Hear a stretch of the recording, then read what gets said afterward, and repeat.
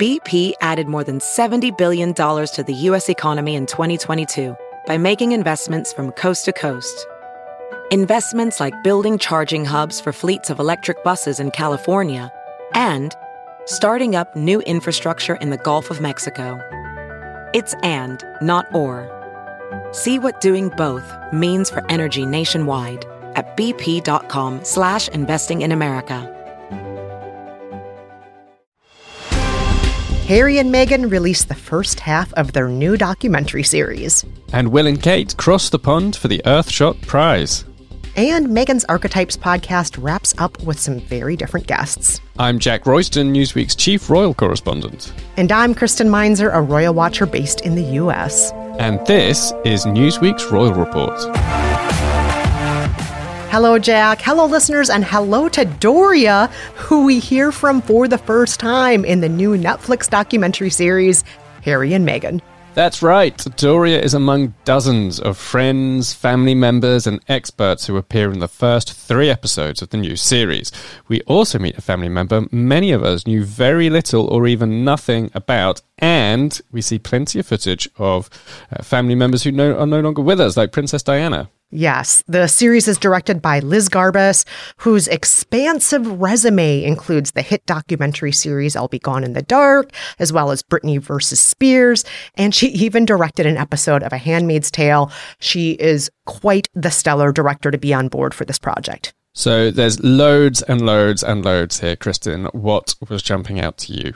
Oh my gosh, there's so much to talk about. I don't even know where to begin other than the beginning. So at the top of the show, Harry and Meghan talk about how they actually met.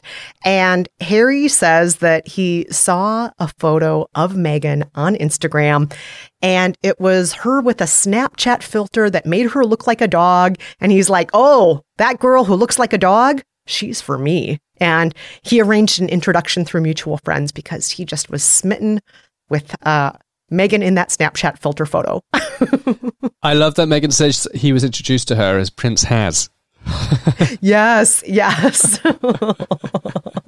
I loved as well. Did you see the so their relationship was about to become public. They were told that it was going to be in a newspaper, and so they had like one night of freedom, and they went to a Halloween party, and there were all these incredible photos of them in their fancy dress partying with Princess Eugenie and Jack Brooksbank, now her husband, and looking like they're just having an amazing time. Basically, incredibly candid pictures. There's so many incredibly candid pictures and little snippets of behind the scenes video.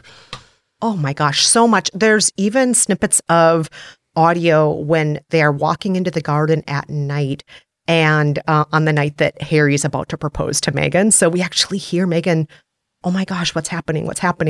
And then we see photos of them. We see photos on their second date. They were so smitten on their second date that they had to document how they felt, and they took several selfies.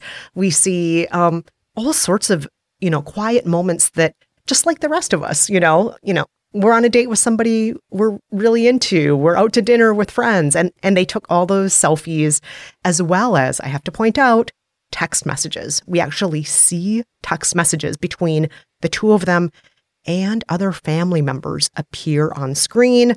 And I have to talk about who one of those family members is, Meghan's dad.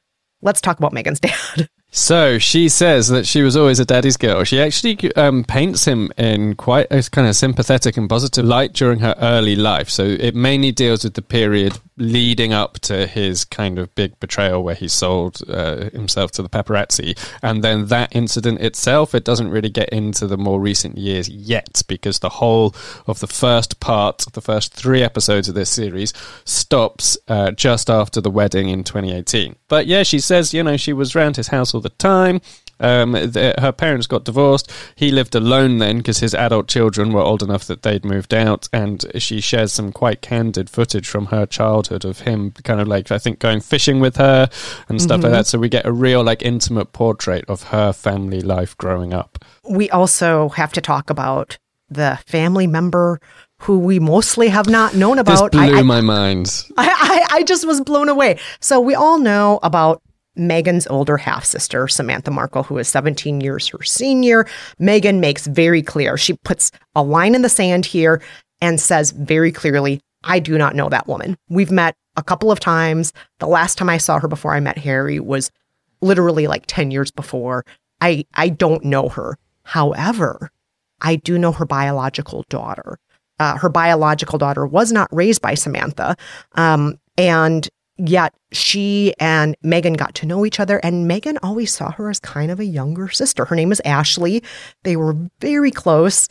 And Ashley is on screen talking about their relationship in this, and I was just blown away. I'm like, Ashley? Who's Ashley? And Ashley, so she was adopted, but I think at age 7, they said, by her grandparents. So she went to live with her grandparents, but she did then go back to having a relationship with Samantha again in later life, but then didn't get an invite to the wedding because it was felt that it would be very difficult to explain why she was there and Samantha wasn't. She actually got quite emotional during the interview that she gave, I think, and it's just so fascinating that while all of this stuff has been going on in public with Samantha trashing Meghan, and all the fallout with all the kind of Markle family, Meghan's just had this quiet friendship with Samantha's own daughter going in the background.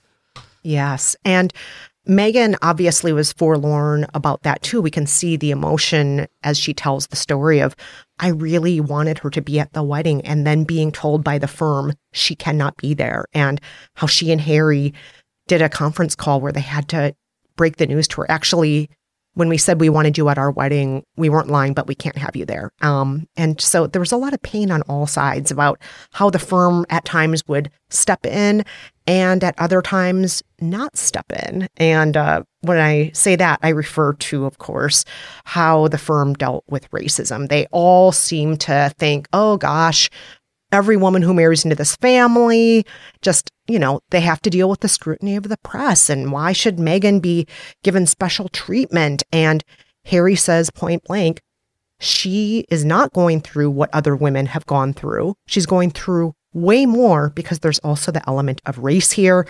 And then the documentary from that point forward does not shy away from race, from racism, from the institution, the monarchy, with their relationship with racism, with their pivotal role in the slave trade, with the firm's role in pillaging and profiting off of the colonies, and how they have left millions and millions of brown people around the world to live with less because they have taken the riches away from those places.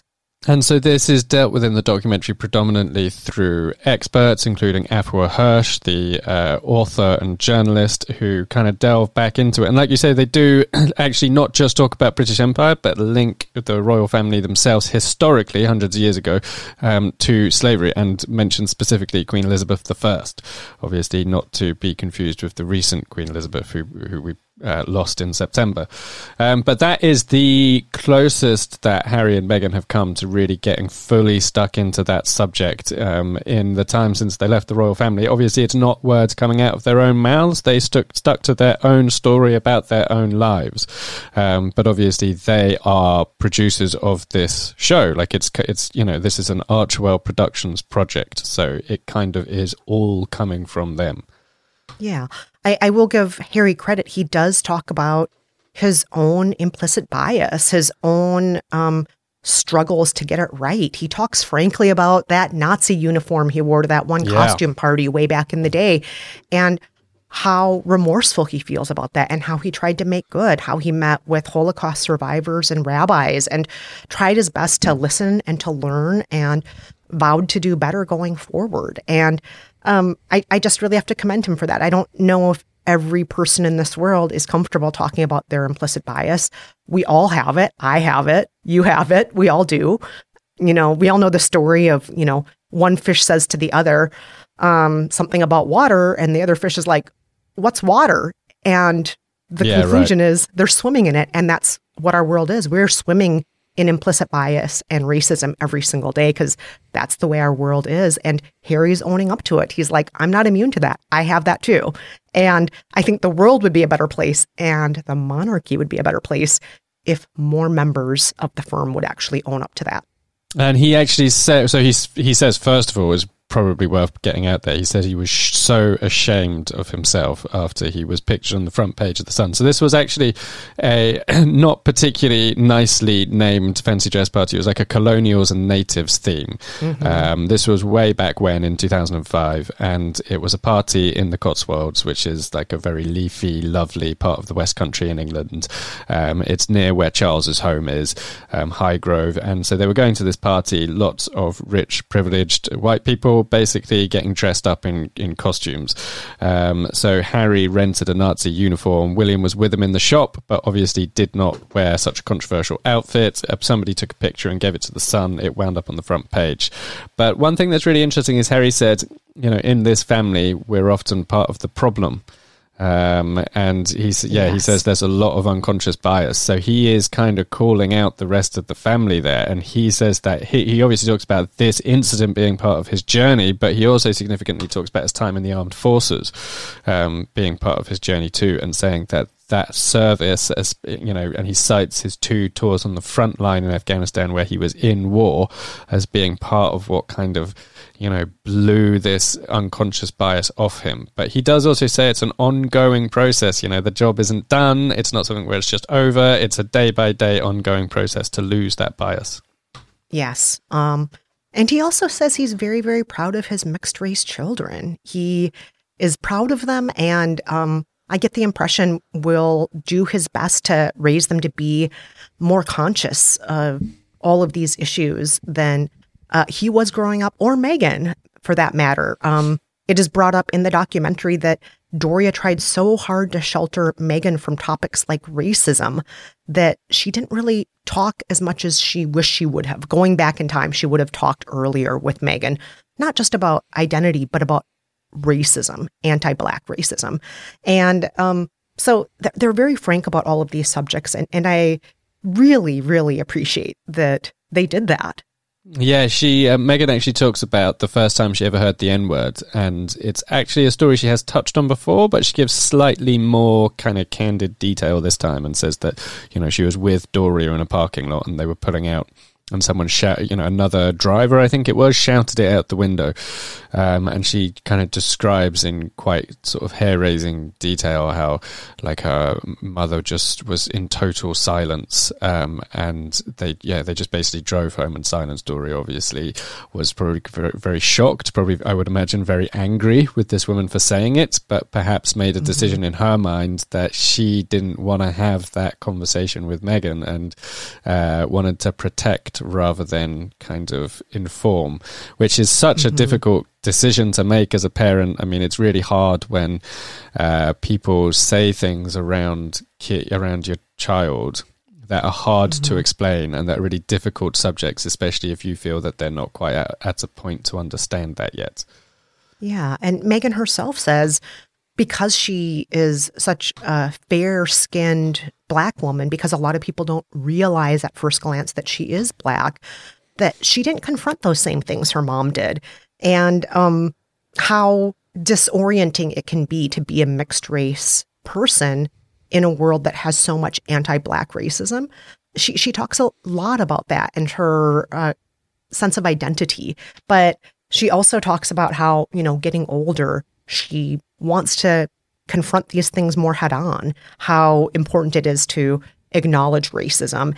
And of course, this is all interspersed with them, Harry and Meghan, appearing at the NAACP Awards on stage and receiving an award for trying their best to make the world a better place, for the next generation, open up conversations that maybe they weren't having when they were younger. Now, there was a lot of conflict in the build-up to the release of this show, including, debates about the trailer using stock imagery that wasn't actually of Harry and Meghan and that kind of thing. And then we've started to get into some backlash after its release as well, including, briefings from palace sources to news organisations in Britain saying that the royals were never approached and given a right to reply. There is like a shot right at the very beginning of the first episode which says that the royal family were given an opportunity to comment and didn't take it. Now, at Newsweek, I've been told that actually Netflix did approach the palace, that they approached communications teams for King Charles III and also Prince William. And, you know, I'm reliably informed that there are receipts to demonstrate that. So we're already starting to get into this kind of post-publication warfare and battles, but with, you know, people getting upset about things. And actually, part one did have some quite subtle digs here and there. You know, that stuff about unconscious bias, I'm sure, would have gone down badly at the palace. But needless to say, it's not got the fireworks and the bombshells that I think we're probably going to get in part two. Not least of all because we haven't reached that stage in the timeline yet. Yes, and I know that I am bracing for that. I think the world is bracing for that. Is there going to be, you know, another moment like in the Oprah interview where Meghan names names, where Harry names names, where we have a moment like, no, it was Kate who made me cry, not the other way around? Are we going to have moments like that? Because they did not hold back talking about Meghan's family in the first three episodes. I just feel like, out of fairness, we have to get to Harry's family in the next set of episodes for it to be even coverage, right? Yeah, and I would 100% think we are going to. I mean, if you think back to the Oprah interview, you might remember they spoke about that Meghan Kate cry story as being a big turning point, and actually the tour of Australia and the South Pacific that came a month previous to that story, that being the moment when everything changed. So that's October 2018, and we just haven't reached that stage in the timeline in these first three episodes of the documentary. So I think there are still going to be fireworks. There's still going to be conversations about, the relationship with William and Kate that have been saved over for that part two, which, by the way, drops the morning before William and Kate's, you know, big Christmas event, which is the carol service, the Christmas carol service, and the King and Camilla are going to be there too. So whatever is said, if it's really dramatic and difficult for the palace, they're going to be out there that night in front of the cameras, and everybody's going to be studying their faces for any kind of reaction. Oof. Yes, indeed. Well, I am looking forward to the next several episodes. We'll obviously talk about those right here on the Royal Report, so be sure to tune in for that. But now we're going to take a quick break. But before we do, a reminder to rate us and review us in Apple Podcasts, Spotify, or wherever you get your favorite shows. When we're back, Will and Kate take on Boston for the Earthshot Prize. Hey, it's Kaylee Cuoco for Priceline. Ready to go to your happy place for a happy price? Well, why didn't you say so? Just download the Priceline app right now and save up to 60% on hotels. So whether it's Cousin Kevin's Kazoo Concert in Kansas City, go Kevin, or Becky's Bachelorette Bash in Bermuda, you never have to miss a trip ever again. So download the Priceline app today. Your savings are waiting. Go to your happy place for a happy price. Go to your happy price, Priceline. And we're back with a deep dive into Will and Kate's visit to Boston, where they were on official business for the Earthshot Prize. The Earthshot Prize, reminder, is William's flagship contribution to the fight against climate change. It awards £1 million to each of 5 winners to fund projects aimed at saving the planet. So this was like one of the biggest kind of self-generated events for William and Kate of the whole year. Obviously, we had the Platinum Jubilee. That was massive. We had, you know, the very tragic death of Queen Elizabeth II. That was very somber. We had their tour of the Caribbean. That was massive. But none of those things were kind of generated by them. So the tour of the Caribbean was part of the Jubilee. You know, it was a tour in celebration of the Queen's reign. Whereas this is William's biggest project. So it was a massive event, a massive date for them, and it got off to a bit of a tricky start. It absolutely did. Just as their tour in America was starting, scandal struck as Will's godmother, Lady Susan Hussey, had to step down as a quote-unquote lady of the household, I love that title, after repeatedly questioning a Black charity boss over where she was from. No, where are you really from? No, really, where are you from? Despite being told that she was British. And I'm just going to say here, as a woman of color who has to answer this question every day, this is not a question of curiosity. as her defenders have said. Lady Susan Hussey has had people defending her saying, like, what's so wrong with being curious? Well, that is otherizing. That is treating people of color as if they're foreigners, as if they haven't been in the UK for over 1,000 years, which they have been. This woman was born in Britain. She was born in Britain, but to treat her as if she was an alien, an interloper, an outsider, it's just, that's not curiosity. That's otherizing people. Yeah, Ngozi Fulani, her charity's called Sister Space, and she put a whole transcript of the conversation on Instagram, and it was, exactly as you've been describing, and asking where are your people from, where in Africa are you from, and I have to say, some people have been coming out trying to defend Lady Susan Hussey, but nobody, to my knowledge, has actually challenged or disputed the content of that transcript. So there's people coming out saying Susan Hussey was 83, it's unfair on her, she's having a terrible time because of what happened.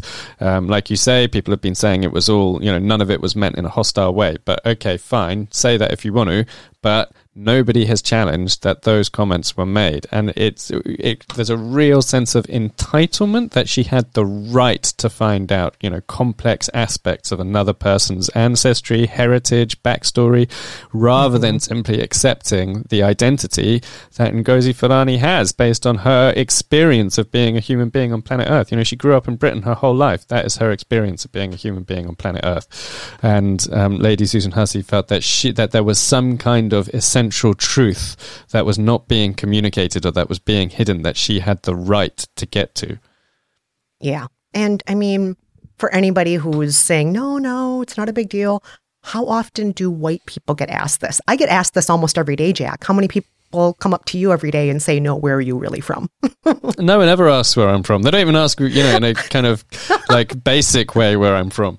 White people don't get asked that. And not only do white people not get asked that, but she was not like in the supermarket. She was not in the local pub. She was not at the cafe.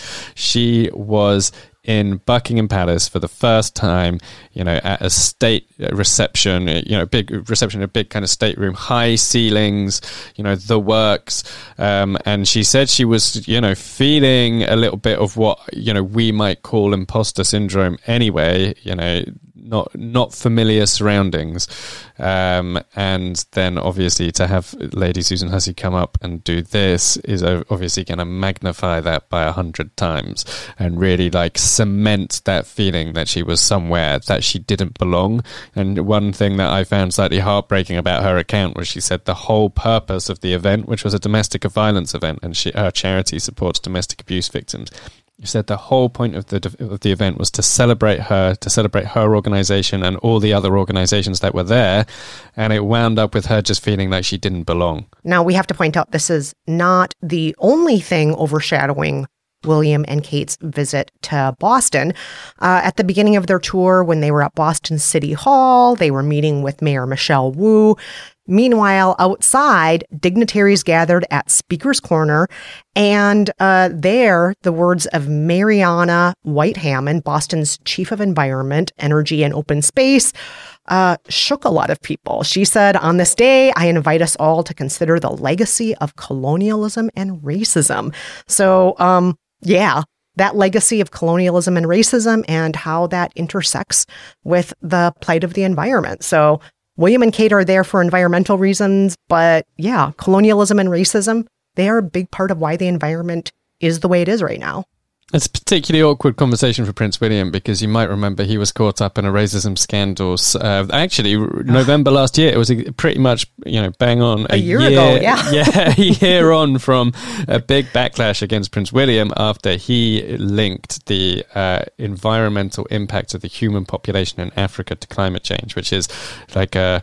it's a long-standing debate where a lot of conservationist groups feel that is racist, that is blaming the people of Africa, when actually, the population in Africa is much more sparse than it is in, New York where you live, Kristen, or London where I live, or, California, or, these big Western cities and towns where loads of people live in a concentrated place. It's very close to home for William and Kate. Yes. One other thing that maybe did not make William and Kate happy was On their first night in America, they joined basketball fans at the TD Garden to watch the Boston Celtics beat the Miami Heat.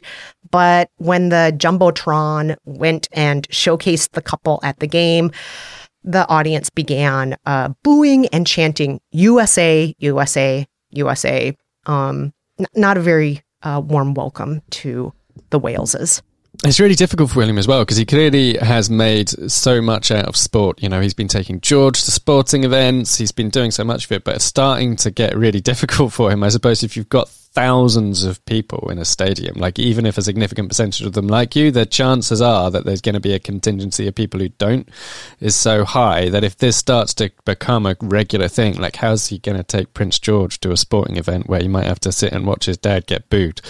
It's looking like they might have to actually start to have a serious conversation about whether William can keep going to some of these things.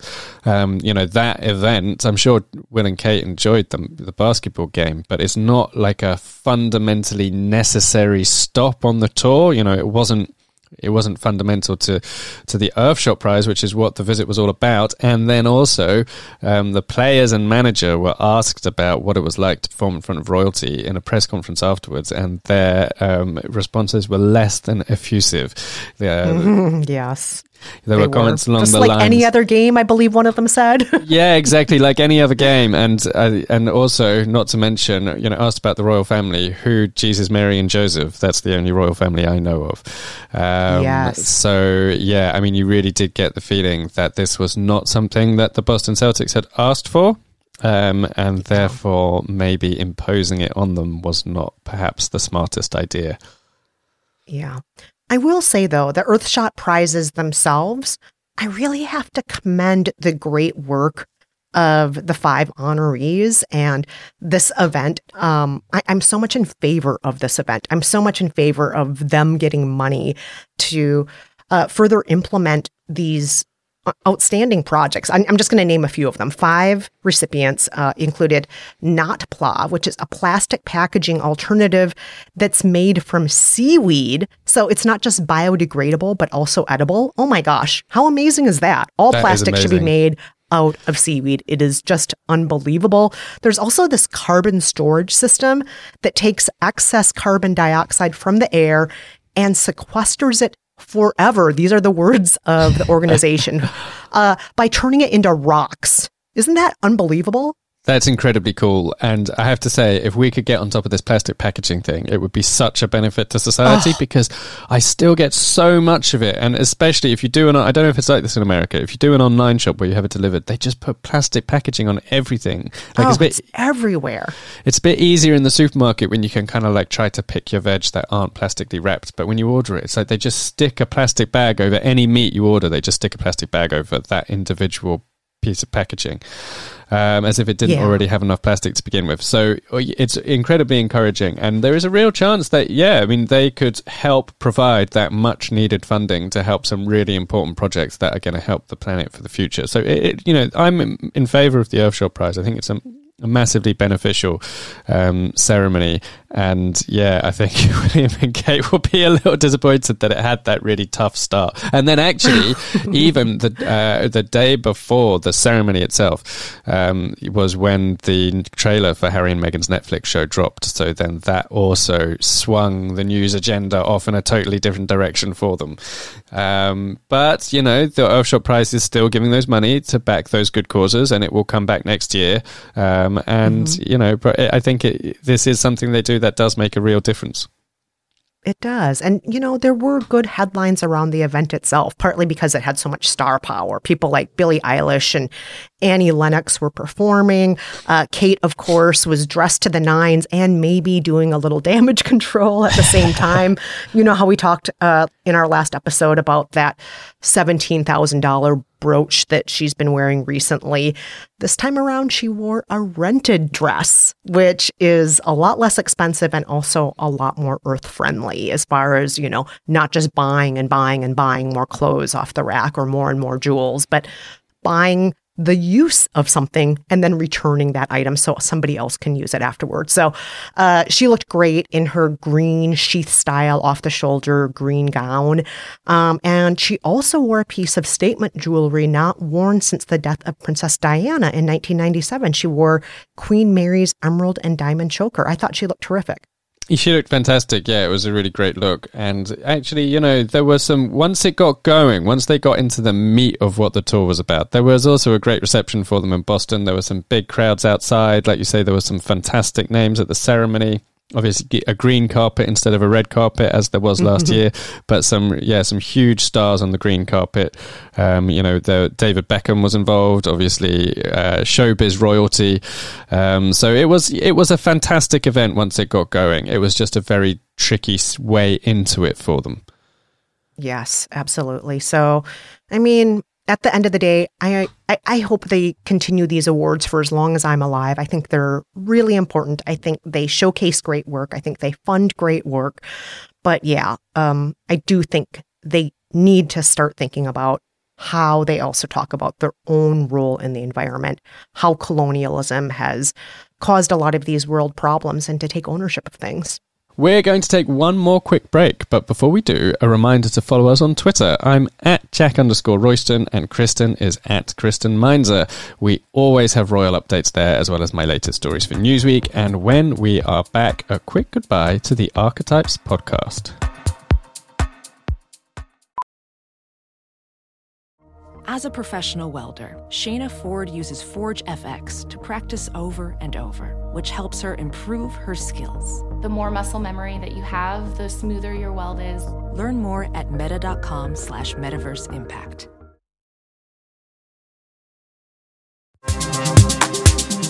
Hi, everyone. We're back with one last quick story. The week before the Sussexes released the first half of their Netflix series, Meghan released the final episode of her Spotify podcast, Archetypes. And at Prince Harry's suggestion, Meghan actually broadened the guests on the show this time to include 3 men: Andy Cohen, Trevor Noah, and Judd Apatow. So she said that Harry told her rather, that if she was going to really open up the conversation and move the dial and push things forward, then she would need to cast her net slightly wider and bring a different opinion to the subject. And I think it worked well. Yeah, up until now, she has really given the mic to women, a wide variety of women from all walks of life, from activists to actors to athletes and so on, talking about the stereotypes and labels that hold women back. But, men, they also are a big part of the problem and ideally the solution. And she wanted to make them part of the conversation as well. So I thought it was a great idea. Hats off, Prince Harry, for that suggestion. I really liked the kind of slightly edgy back and forth as well between Meghan and Andy Cohen, who is obviously the producer behind Real Housewives. And it turned out that Meghan had actually met him before a couple of times and even wanted to be cast in one of his shows. And you can just kind of watch him like implode on himself as he realized that this was as he described it, like the biggest mistake that the franchise had made. He obviously wanted to make a strong defense of the TV shows, and Meghan pointed out as well that they have given roles to hundreds of women in the franchises all around the world. Yes. Now, this final episode, I'm sure, has a lot of people wondering, is Archetypes over now? But it might not be. At the close of that episode, Meghan said, "We're working on other ways to keep the conversation going, but just know that as we close out this season of Archetypes, that I thank you. Thank you for listening and learning with me. This has been liberating and healing, and it's been fun." Jack, to you, does that sound like a second season is on its way, or is that just a polite way to end the series? So the name Archetypes is really specific and requires a kind of format that must be tied around these words and or labels that are used to hold women back. My feeling is that there will probably be another Spotify podcast, but I don't think there'll be an Archetype season 2. Not least of all, I think Rebecca Sananes, who was the kind of brains behind the concept, has parted company with Archwell, and so I think Meghan will come back with a kind of Meghan podcast season 2, but it just won't be an Archetype season 2. It will probably be built around another concept or another theme. But they've ended on a high because Archetypes has won the People's Choice Awards on Tuesday. Yes, a couple of days before the Netflix show dropped. Yes. But you know what? I personally am still holding out for a season 2 of Archetypes, and I want that episode dedicated to the word princess. I talked about this before. I wanted that. I'm just going to mention it again. I want that princess episode. Yeah. But you know what? If you look at the last 2 episodes of season 1, they kind of ditched the concept of tying it around a particular archetype. So the second to last episode was based around the human being, as in, you know, instead of looking at a label that was used to hold women back, it looked at moving past the archetypes to being, you know, to engaging with people as humans. And then the final episode as well it broke the format too. So I kind of feel like Meghan might be done with the specific approach that where you pick one label. I would love to see them do the princess label. I think that is a fantastic idea and they 100% should have done it. I kind of feel though that Meghan's slightly done with the format. Oh, fine. Meghan, go on. Do other things if you want to. We're still going to keep our ears and eyes open for whatever that is, even if it's not archetypes. I guess that's it for this episode of the Royal Report, Jack. Be sure to join us every other week when we visit the latest royal headlines, embark on some royal deep dives, and riff on all things royal. Until next time, I'm Kristen Meinzer. And I'm Jack Royston. Thank you so much for listening, everyone. And a curtsy to you all.